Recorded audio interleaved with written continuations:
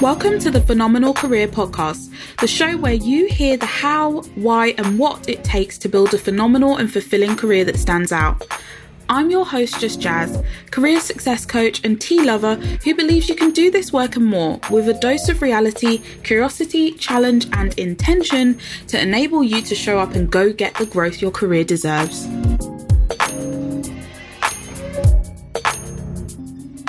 This week, we have the amazing Jess Sophia Bruno.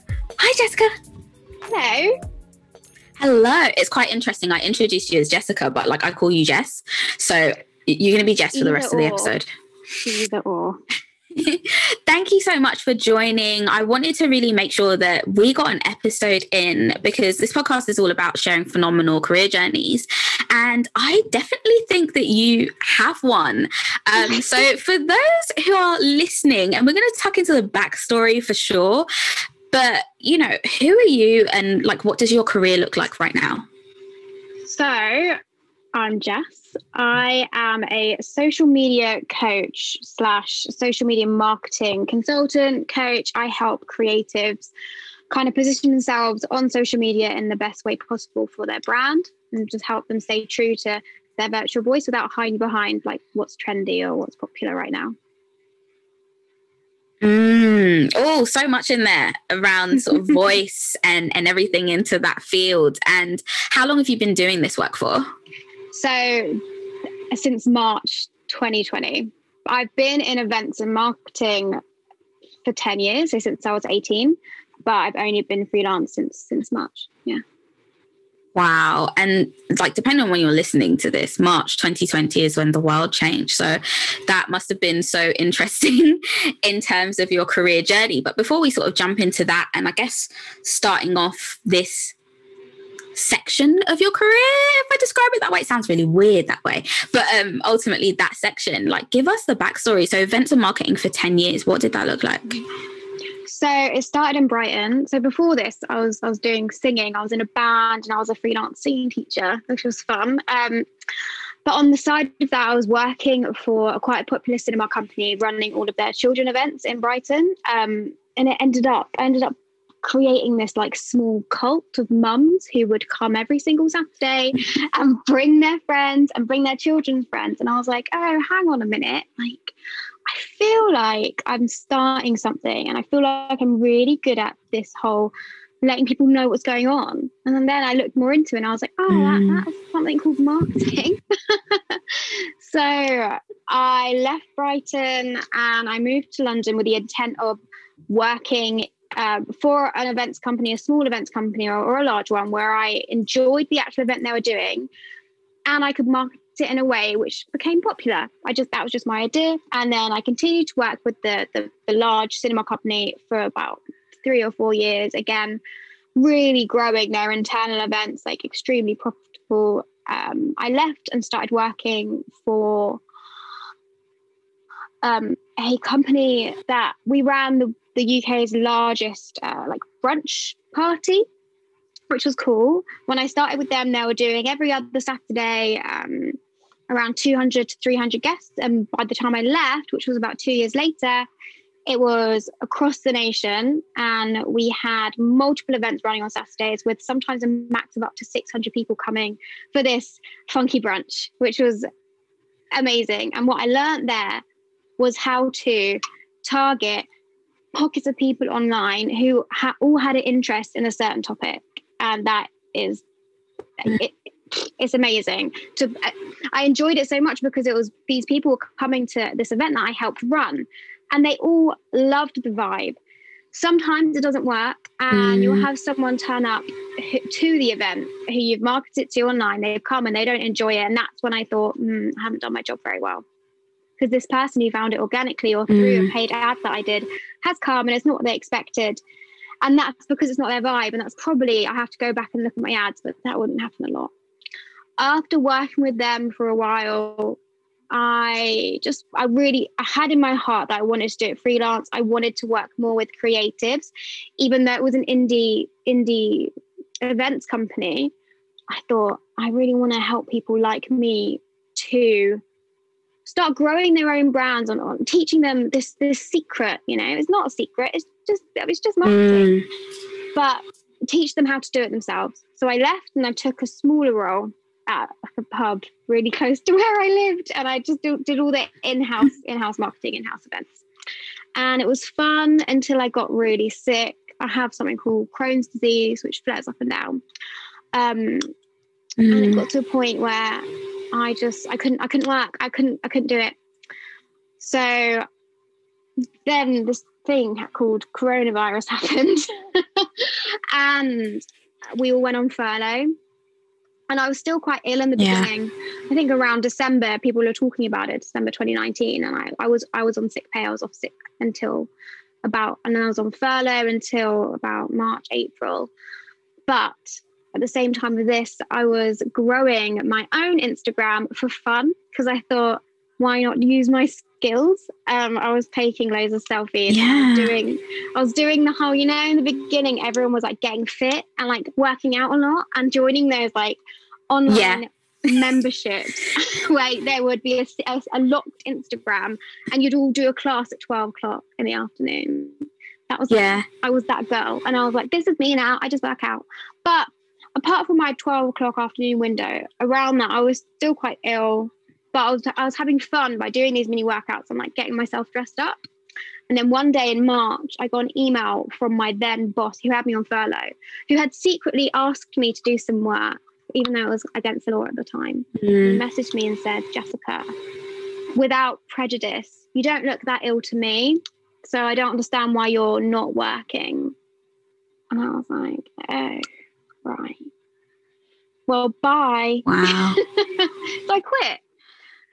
And then I threw myself into doing this whole marketing thing for real. I'm not just going to do it for myself. I'm going to do what I said I'd do a few years ago. And I'm going to start helping people because if they need help, the time is now. And so between then and now, I've learned how to make money from it. And I've worked with some really, really cool people all through Instagram. I haven't got a website yet. It is coming. But I've done it all through Instagram by networking. And I credit that all to taking 10 years to hone the craft of marketing. There you go. Wow. Probably a bit long. There's so much in that. No, definitely not long. You took us along for the ride. And I love the fact that your entrepreneurial journey was essentially something that had always been on the cards for you. But it's almost like the stars aligned in a very interesting way, / with an interesting boss. And then it was fun, right? It was fun. And like, before we go into that, I kind of want to pause for a bit because you are, I'd probably say, the third person that I have as a friend who has shaped or had moments that have shaped their career around your, for want of a better term, invisible illness. And you've had those moments where you've met somebody who's just completely didn't get it and said, screw you, I'm going to build my career around me. This is a part of me. This is my life. And I just want to know, like, how was that moment for you, I guess, even just like having that conversation with him saying that to you?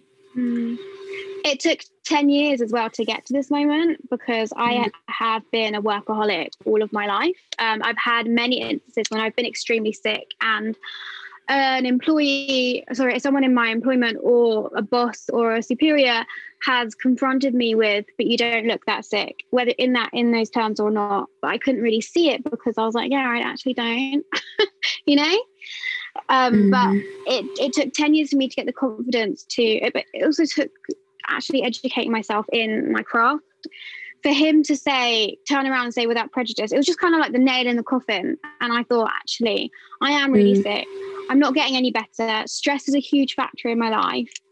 It will be crippling for me to get another job and have to call in sick because that's just going to be me. It's just my life from now on. So I'm going to call in sick to anyone. It's going to be myself. And I'm just going to have to use all the skills that I have and create this life, which I'm doing. It's really hard. It's really, really hard.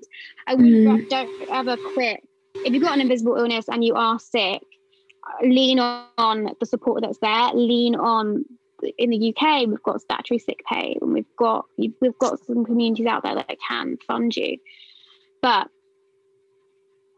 you know, if you really want to make change, and if you really, you know, I can't imagine not doing what I'm doing. So I'm just making it work.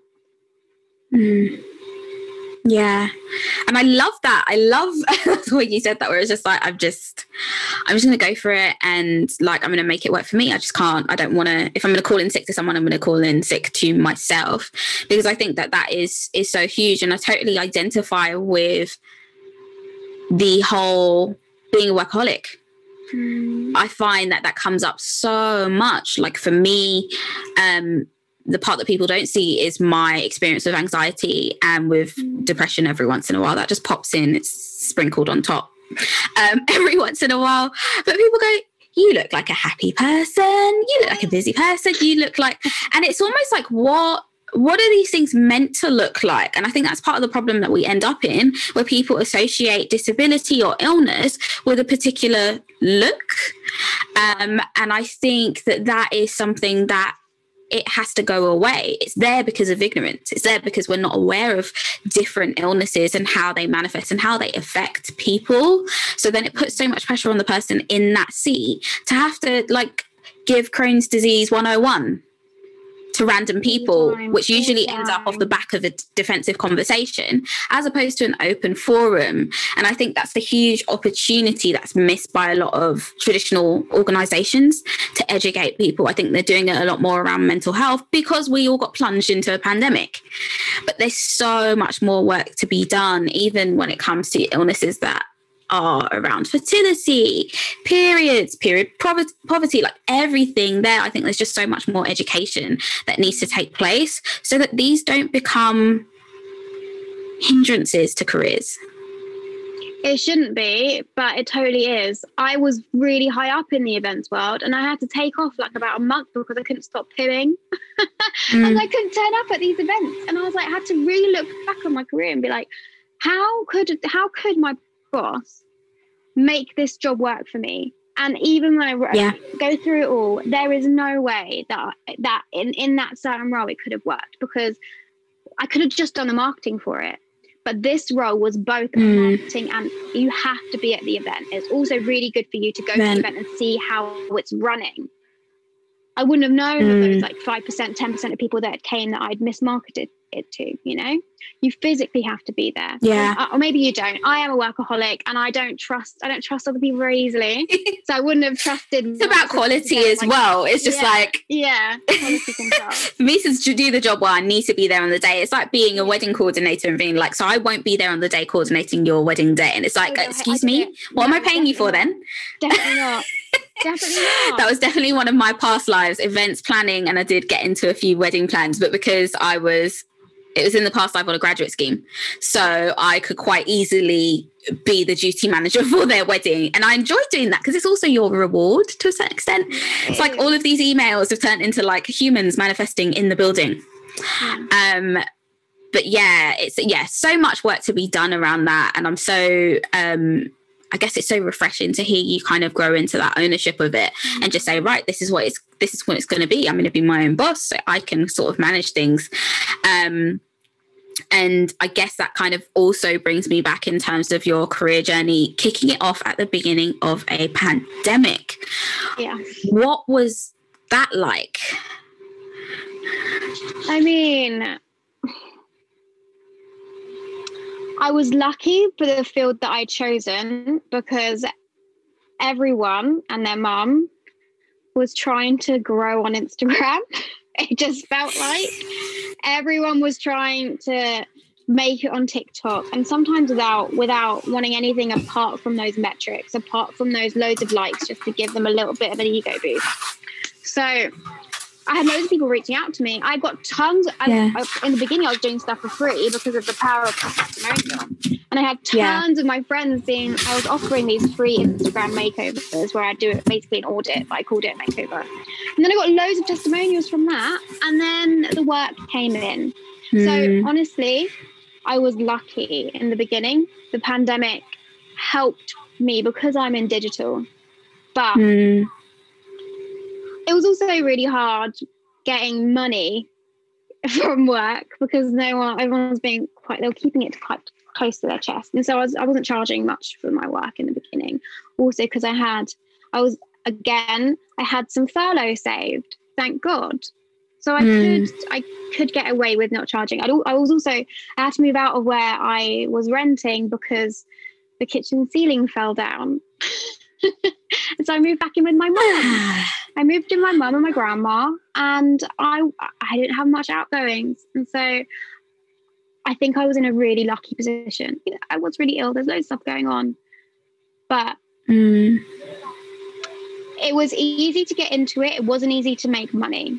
It took graft. It took hustle. It took hard work for me to start getting a paycheck that's very similar, if not exceeding the amount I'd received when I was employed. Yeah. And I think it's so interesting to point that out, because you mentioned it before, marketing, people almost see it like this sort of black box of like magical stuff. Like, you do magical things, that's why people show up to your events. You do magical things, that's why people sign up on your pages or whatever. And I think people can almost feel like setting up a business is also a magical process where all you need to do is focus on like having a shiny whatever online. Like, I think a lot of people took for granted that moving their business to a digital space or launching a digital business is about having like the shiniest Instagram page, the end. And not realizing that you need to actually have a service that people want. You need to figure out who you want to serve. You need to figure out how long you can go before earning X amount, and actually then deciding what X amount actually is. Like, how much are your bills? Like, what are your actual overheads? Like, what runway do you have? Like, it's not a black box. There's a lot of sort of steps in between. And there's also different ways of doing it. I find, even for me in my work as a career coach, but also running my programs on side hustles, a lot of people are just like, I don't have enough money to start, or I don't know. There's just a lot of perspectives about what it takes, and a lot of them are untrue. And I find it's either the expectation is that you need to have tons of money to launch. And again, I'm talking in the context of a side hustle. So you're telling me you have a full-time job, or you have a gig, like a freelance baseline thing that pays the bills, or that you don't need any money and you don't need any sort of substantial thing. You can just show up, people like you, and they'll give you money. And I think it's so interesting. And I think also relying on the fact that you knew that you can get results. So that must have been something that I guess was a bow in your arrow in your bow, whatever the phrase is. But when you were, kind of doing those audits, it's like, I know how this thing works. I know I'm gonna get you. You want likes? We can get you those. That's absolutely fine. And that's when it works. So I was comfortable in the fact that I could make you appear more professional or expert, or insert whatever you want to appear more as online. I can definitely do that for you. Where I've come into a little bit of a hurdle, I think, is where people come to me because their business isn't making any money, and so they want to grow their social media so they can make money. And I say, well, if you're not making any money, maybe it's not your social media presence. Because if sometimes I look at it and be like, you know what, you're doing everything right. Don't come to me thinking I can transform your bank. I can't. I can put you in front of these people. I can guide you to these niches and these pockets of people where you need to go. But recently I had a client move away from me because it could have been my issue. It could have been my wording, but she wasn't making any money yet. And I said, but I'm doing everything that I said I would do. So before you start growing, before you want to get all these likes, before you want to start, position yourself as the expert online, and you've already got this product, you need to look at the product or look at your business model and say, okay, maybe I need to look at how I'm pitching this or how I'm serving these people. Is it something they actually need or want? Because if it's not, you got to refresh that, and then I would start growing your account. Because you don't need tons of followers to start making money. You don't need tons of likes to start making money. Most people that I work with have under 5,000 followers, and they're doing just fine. Yeah. Oh, definitely. Bursting all the myths here, because that's totally something that I've seen in a lot of the sort of membership groups that I'm in, and full disclosure, that's how Jess and I actually met, through membership club called Found and Flourish, and we met during the pandemic, so we are pandemic buddies. So we haven't actually haven't had the great pleasure of giving Jess a hug in person. It will happen at some point in life. But you know, in those groups, a lot of the conversation, especially as platforms like Instagram evolve to include things like reels and to change the rules around stories and lives, you know, they give people more features and more tools to obsess over when it comes to engagement. And actually just this morning I went into one of the groups I'm part of, and they were just like, hi guys, everyone keeps telling me that I need to be on social media, but I actually stepped away from social media for a whole month and still got clients. Anyone else running a non-social media business model? And the comments just popped off, partly with people being like, the thought of social media makes me start to itch, and the other part being like, marketing is more than just an Instagram feed / strategy. And I think that's something that I know for sure. I've worked with you before. I worked with another sort of marketing mentor, and everybody that I know who is in this field and has a marketing background is the first person to tell you that it's just one facet of it. But the marketing is built on your product or your service. You want me to market you, or you want to market yourself. What are you marketing? You want followers and they follow you. What happens next? It's kind of like and so what? Like, what next? I'm subscribed. What next? I watched your live. What next? And I think that's a huge thing that a lot of people forget that they should focus on, because you can, like, I've been doing Facebook ads, I'd probably say for the past 6 months. You have to hook that thing up to something. So what is the something that you're hooking that thing up to? And I think it's so important. A lot of people kind of feel like the Instagram is the cake, when really it's the cherry on top of the cake. Yeah, it's a stalk on the cherry on the top of the cake. What are some of the other sort of myths, I guess, you come up against when people want to get their social media going? The aesthetic is really big for some people. They want to have a look, or they're really focused on the photos on their grid to have this kind of polished, clean, I'm perfect look. And that's just very 2016.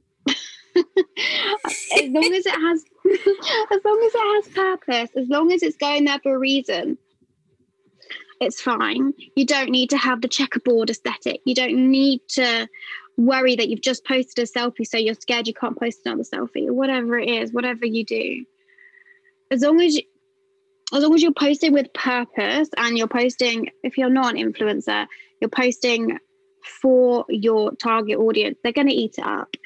You are the person that looks at your grid the most. You're the person who looks at your own profile on Facebook, Instagram, wherever the most. Everyone else usually just sees you in the feed, and they'll like it and comment and move along really quickly.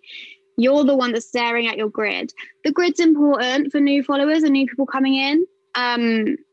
It kind of just solidifies that you are like who you say you are, but you don't have to prove that with pretty pictures. You don't. So we don't need pretty pictures. We need to actually have something to sell that works and makes sense. Yeah, so important. So important to just like burst a lot of these myths. And I guess going to your own career journey in terms of like what you do, like what's your favorite part of your career right now? What are you really enjoying about how it is? Working, I'm a workaholic, so I always go back to the actual work, not the free time. The free time is great, and I'm loving the time off, and that's lovely, but it's doing what I do best with clients who are so receptive to it. Receptive, is that a word? Receptive. Yeah. Doing what I do with clients that are so receptive to it, and seeing their results, and knowing that they don't care if they've got some of the vanity metrics. They they're less caring about the vanity metrics, more caring about who's coming in and how they're converting. That's everything I preach from the beginning. And I even say it I love doing talks. I love doing talks for other companies and other brands. And the first slide, or one of the first beginning slides, is like, social media is just the tiniest sliver of your marketing pie, but it's really important, but it's like the tiny sliver. And when you're doing it, when you're on social media, don't do it as if you're looking in this mirror. Do it as you're looking through a window to your audience. And when my one-to-one clients get that, it's like this huge penny drop moment for them. They always come to me with this. They always come to me with kind of the same problems, which means I'm doing what I should be doing. I'm getting the right people in at the right point. And when that penny drops, and when they start letting go of the ego and they start posting stuff that's making a difference and making their audience feel something or purchase something or even just grow more of their target audience, that's when they're boosted. It's not by the engagement net metrics per se, but it is by them changing their mindset with social media. And I also preach them 20 minutes a day, please, no more than that. Spend the rest of your time on your business, on your concept, on working with clients. I don't need to spend any more than 20 minutes per day on social media, because spend the hour bulking, batch bulk. I love telling clients to bulk batch their content as well. It saves them so much time. And that way, their real focus time is on the content they're creating and their business model as a whole. And that's when things start changing. When you start posting, when they stop posting just for likes and start posting for their audience, things change. It takes so long though. It takes so long, but it's important. When that changes, that's the thing that like sparks the most joy about my work currently. I love that bit. It's my favorite. And then we like get into the real stuff. We get into like the real business stuff, but that doesn't work until the penny drops, unfortunately. 100%. It's a growth process. I think Instagram and other profiles should come with a warning. If you're using them for your business, it requires focus and confidence. Like, you have to know where it sits in terms of your entire business as a whole, so you don't overinflate it. You don't spend 3 hours on it. You don't feel like you should be on it all the absolute time for things to work in your business. And, you know, it's something that people have said for years. If Instagram, you don't own that platform. So think about that a lot when you decide to put every single egg into that. 100% use it as a tool. And, you know, we can say that about all of the platforms we run our businesses on, to be fair. If Squarespace decided to disappear, wouldn't be the end of the world, but I'd be pretty stressed. And things like that. But it just gives you that perspective, but also have the confidence in your source. Have your confidence in who you're talking to. Have the confidence in what you have to say. And I think you probably get to see that quite up close, where it's just like, now you're talking, like now you're doing the real work. Like, yes, that converted. Yeah, I can see why. I read it and it sounded like you. You went straight to the heart of the problem you solve. You really connected. You started a conversation. Like, it's almost like you're kind of growing people in their in that aspect, I guess, of their marketing strategy. So it's so important. And then the flip side, and I don't like to say the part that you don't like, because I feel like the things that we don't like are often sort of lessons in a veil. But like, what are you finding challenging about your career at the moment? People associate marketers as graphic designers. That's fine, because it's going to happen quite a lot, but I'm not a graphic designer. I think I can advise you on your branding. I am pretty good at Canva, but I'm not, let's bring on someone to the team, because and some clients will come in, or some leads will come in.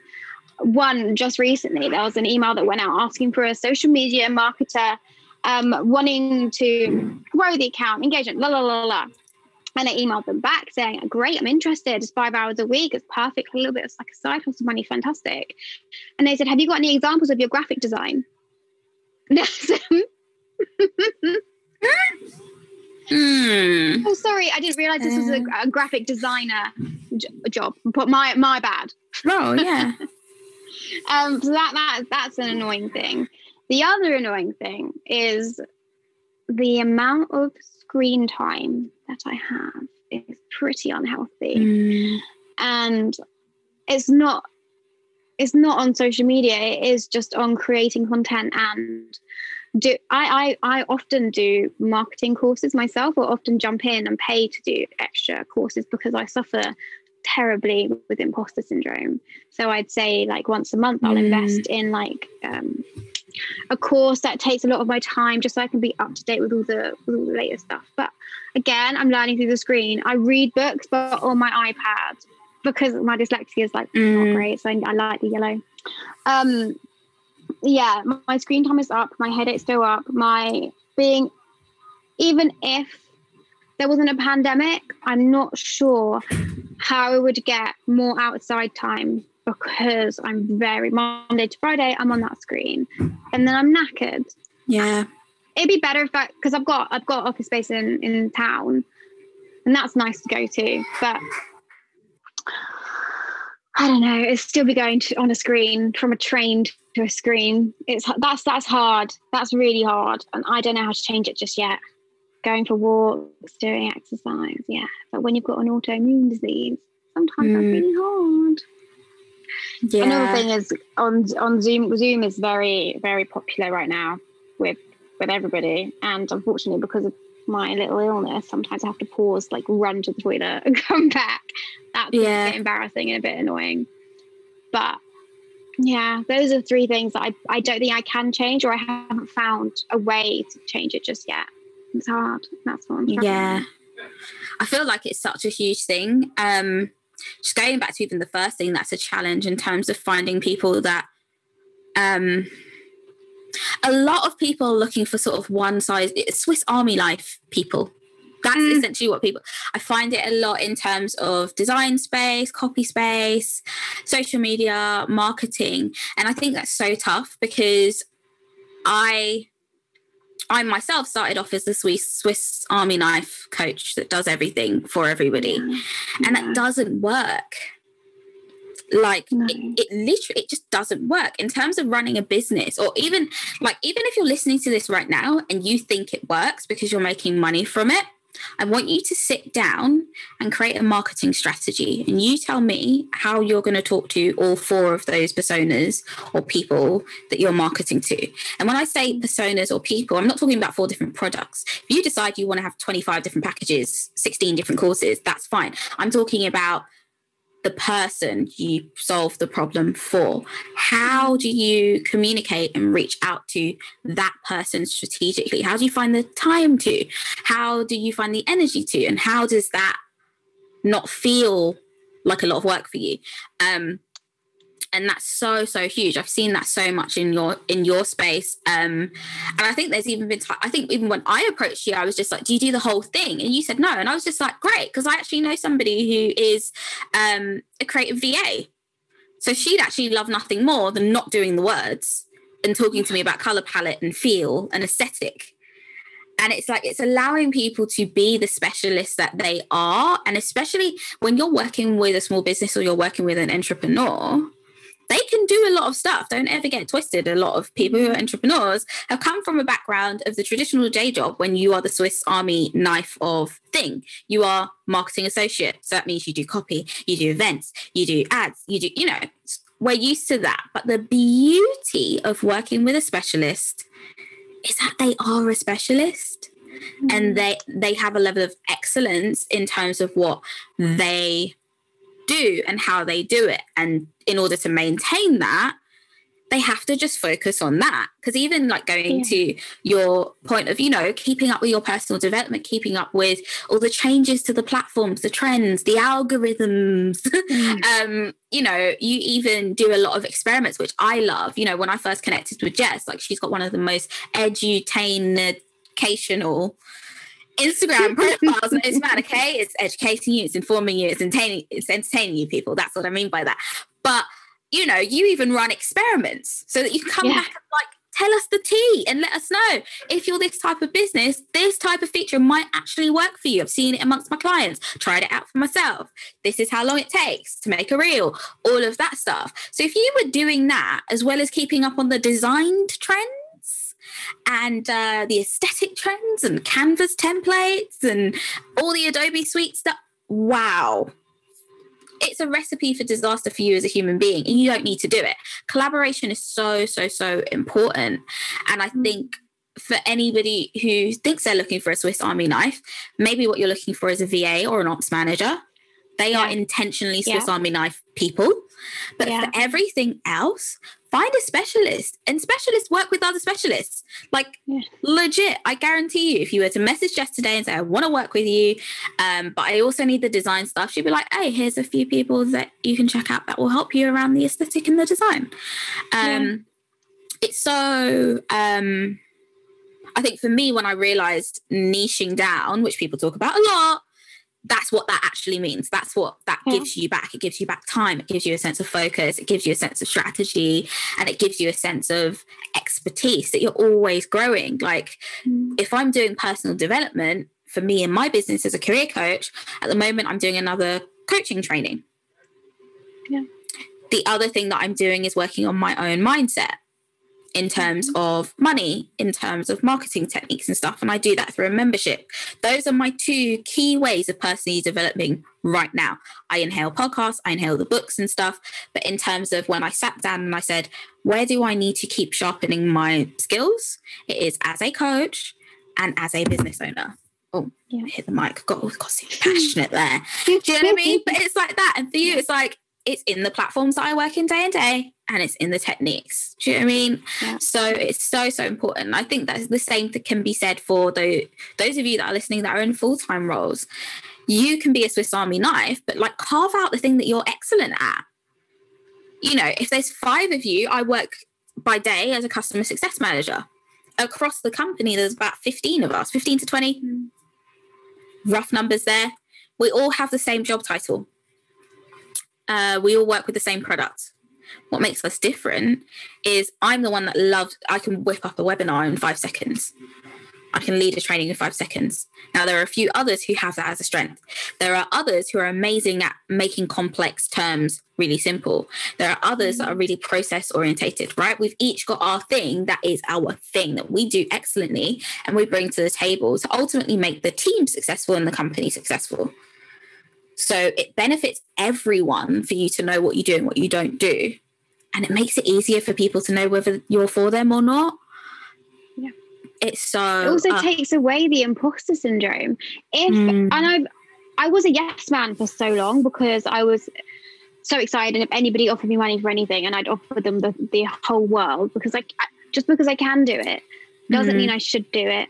I have not got 10 years experience on Canva or in design. I can do it, but it's not going to be at the same level as my copy, as my strategizing, as my marketing campaigns.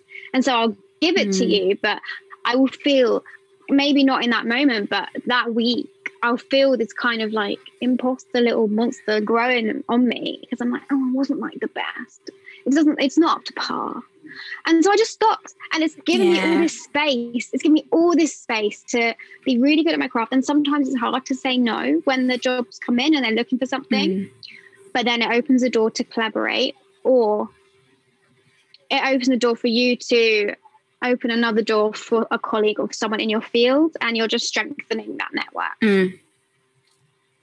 100%. And I think, you know, for those of you that are listening, imposter syndrome is often described as just you feeling like you're going to get found out. But ultimately, there's so many different versions of imposter syndrome, and there are ways that we invite it in. Imposter syndrome is what is happening the minute that you feel underqualified or unqualified for what you've been called to do or what is in front of you. A lot of the times it can hit us quite viscerally. For me, I feel it in my body where I'm like, I want to cancel and give you back all your money because I'm not sure that I am the right person. Did you get lost? Did you really mean to email? Did you really mean to book me? That sort of thing. So anytime those thoughts are coming through, the imposter can be at play. And it's almost like a voice in your head that tells you, not sure. And there's so many ways that we invite the imposter syndrome into our careers by setting ourselves up in a way that means that we are outside of our strengths all of the time. We are out of our depth all of the time. There's something to be said around pushing yourself past your comfort zone and stretching yourself, right? We all know when we've taken on that stretch client, or it's the first time you've run that program, or it's the first time, you know, heck, even in a job, you can get promoted into a position and get hit with imposter syndrome. Up until that point, you were just like, yeah, I've got it. Do you know what I mean? You interview for the role internally or externally, and you're just like, I've got it. This is how I know I can do it. Day one, you sit down and you go, oh crap, I've made a mistake. They told me that they need this in the next quarter and this, how do I do la? And there's a difference. And it's so important to know the difference between what is a stretch and what is setting yourself up to hear this imposter day in and day out. And it's so important not to do that in your career, because what it will do is start to sabotage and eat away at your confidence. I use the example of, actually I go all the way back to like school, studying GCSE, right? Failed physics. Was crap at maths. And I thought it was crap at maths, to be fair. I just didn't belong in the higher set. That was literally what it was. But ultimately, I created this thing where when I first realized I wasn't good at a certain thing or found it more difficult, I would then say, this entire Saturday, I'm just going to do maths and physics. Crap day. Okay? Yeah. Depressing day. Didn't look forward to it. It was exhausting. It was emotionally draining. Nobody likes to spend 8 hours of their day feeling like it's an uphill battle, feeling like they're not prepared, feeling like there's just so much to learn. You have to give yourself that cherry, right? So if we extrapolate that to the working week, if you were in a position where you work 5 days a week and 3 days a week, you're working with clients out of your depth, out of your comfort zone, out of your zone of genius, which is something that Jess and I have spoken about and all of that stuff, please go and check out the IG live saved to her feed. I think that's where we put it. But if you've designed a career where you spend most of your time outside of that, you're going to have a problem. You are inviting problems. I want you to stretch. I don't want you to be completely stretched all the time. We are not Stretch Armstrong. I'm now showing my age. But you get what I mean. Like, we're not designed to do that. It doesn't serve anybody really well. And you're not going to show up as the best you because you're preoccupied with, oh my gosh, I just need to do more study. I need to do another course, right? I need to get another qualification because I don't believe that you meant to book me. I don't believe that you meant to give me this job. I don't believe that I have what it takes in this moment. And if you genuinely believe that you don't have what it takes, then that's a constructive thing. That's something that you can take out of that emotional space, which makes you feel like you're low in confidence, and turn that into a goal for personal development, a challenge that I want to just work through. But we all know the difference. Like, literally, you will feel it in your body when you set yourself up for that, or when it is just a genuine imposter syndrome that will pop up from time to time in different ways. 100%. It makes you feel, I remember in one of my jobs when I was so many years ago when I was interviewing, it was a marketing role, and I hadn't yet done Facebook ads. I just hadn't done it yet. It hadn't popped up. And they said, well, how are you in Facebook ads? And I said, well, I know of them, but I'm sure I could learn. And it was they hired me. And after about a year, I hate them. I was like, I can't do them. I hate them. I could do them, but they would take me so long, and I don't know if you're doing Facebook ads, but it's not a nice place to be. There's a lot. I'm an organic queen. I do everything. yeah. Well, I know how to do them now, but I said to my boss at the time, I sat them down, I was like, I feel really awful about my job. I'm really good at this, but this Facebook ad, this one section it's killing my spirit. Could you supply us with like a Facebook ads talk or webinar or something, so we can all learn together, because it's not just me that's suffering, it's a few people on the team. And they said, nah, you'll get it. A few months later, I was like, I don't get it. I'm choosing not to do this anymore. You're welcome to fill that role with something else. I know how to do them now, but it wasn't a good time spender for me, and everything got better. But I think if you are struggling in something, if you're employed or you've got a client that you're there's one part of it that you've said yes to, but now you're kind of, it's not really the best utilization of your time. You just have to say something, and they're not going to judge you based on that one thing, that one component, because you are an expert in all round. You're really good. But if you just tell them that, it's going to be better for the client or for your boss, because then they can start filling it, and it might make your job easier because you're going to have support there if that's an integral part of your role or what you're doing for that client. Yeah, I think that is the most freeing solution to imposter syndrome, is bringing that vulnerability and literally just putting it out on the table. I'm struggling with this. I'm not very good at this. I included this in, and sometimes what that looks like when you're working with a client is saying, I've sent over a proposal for our work together. I know you really, really want this in here. It's not my domain, so I'm going to give it a go and touch base with you. Or it's not my domain, so I've included a cost because I'm going to get a separate expert to come in and do that section for you. Always include that cost. Don't not include that cost, because people do that and then they'll pay someone in their fee. Definitely not. Yeah, and then that's an imposter syndrome response. Is I'm gonna hide it, right? All of the different manifestations of imposter syndrome involve you going over and beyond unnecessarily. So whether that's doing overtime secretly or in people's faces, like public overtime, whether that is throwing in lots of stuff that should be charged for free, whether that looks like allotting more time to a thing than it should have. Right. And that can look like the project, or that could look like, okay, my package is usually 3 months, but because I don't feel confident, I'll give you an extra month for free. Or you're meant to send me fill in my intake survey for us to start our work within 2 weeks.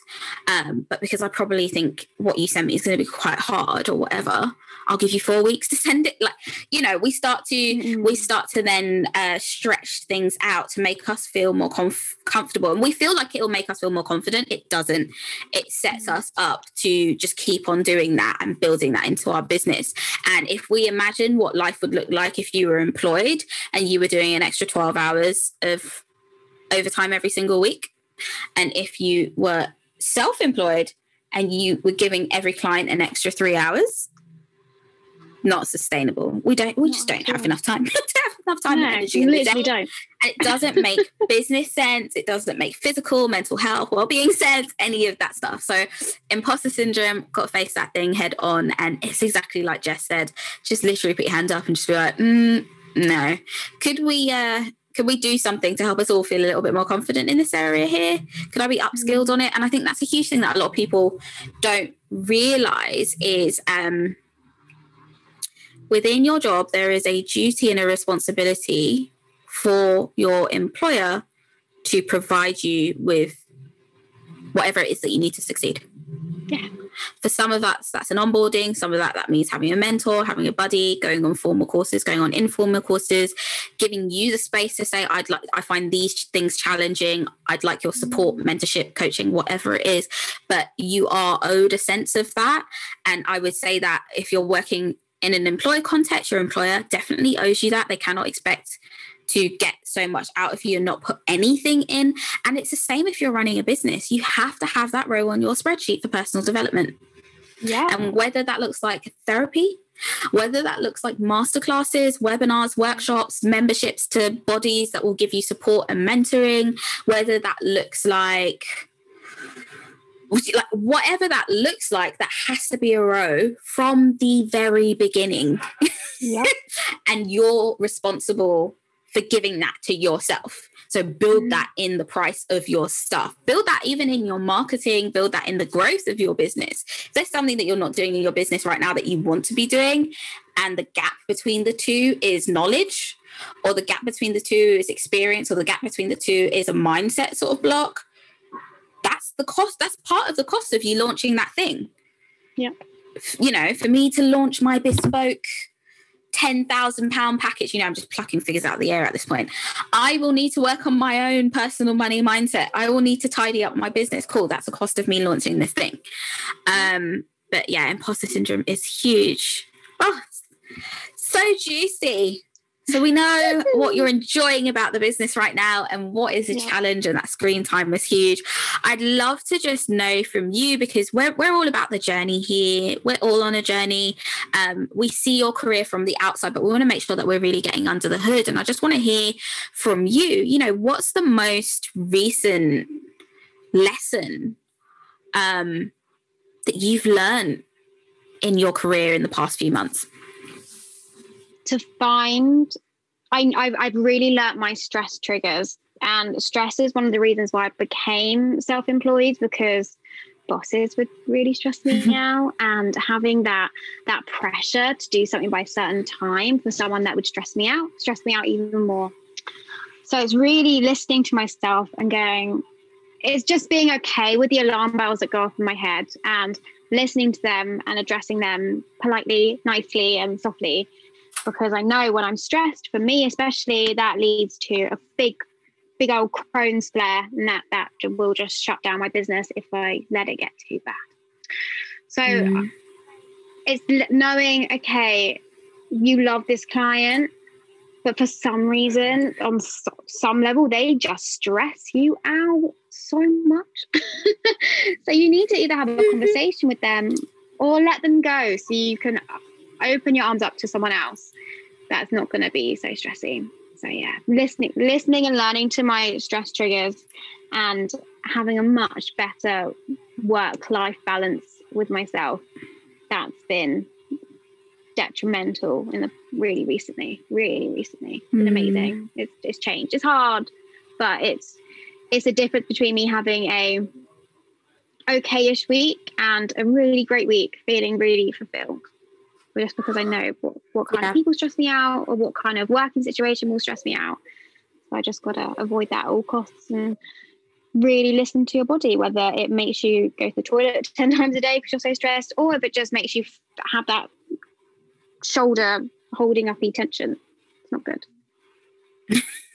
I love that, shoulder holding uppy tension.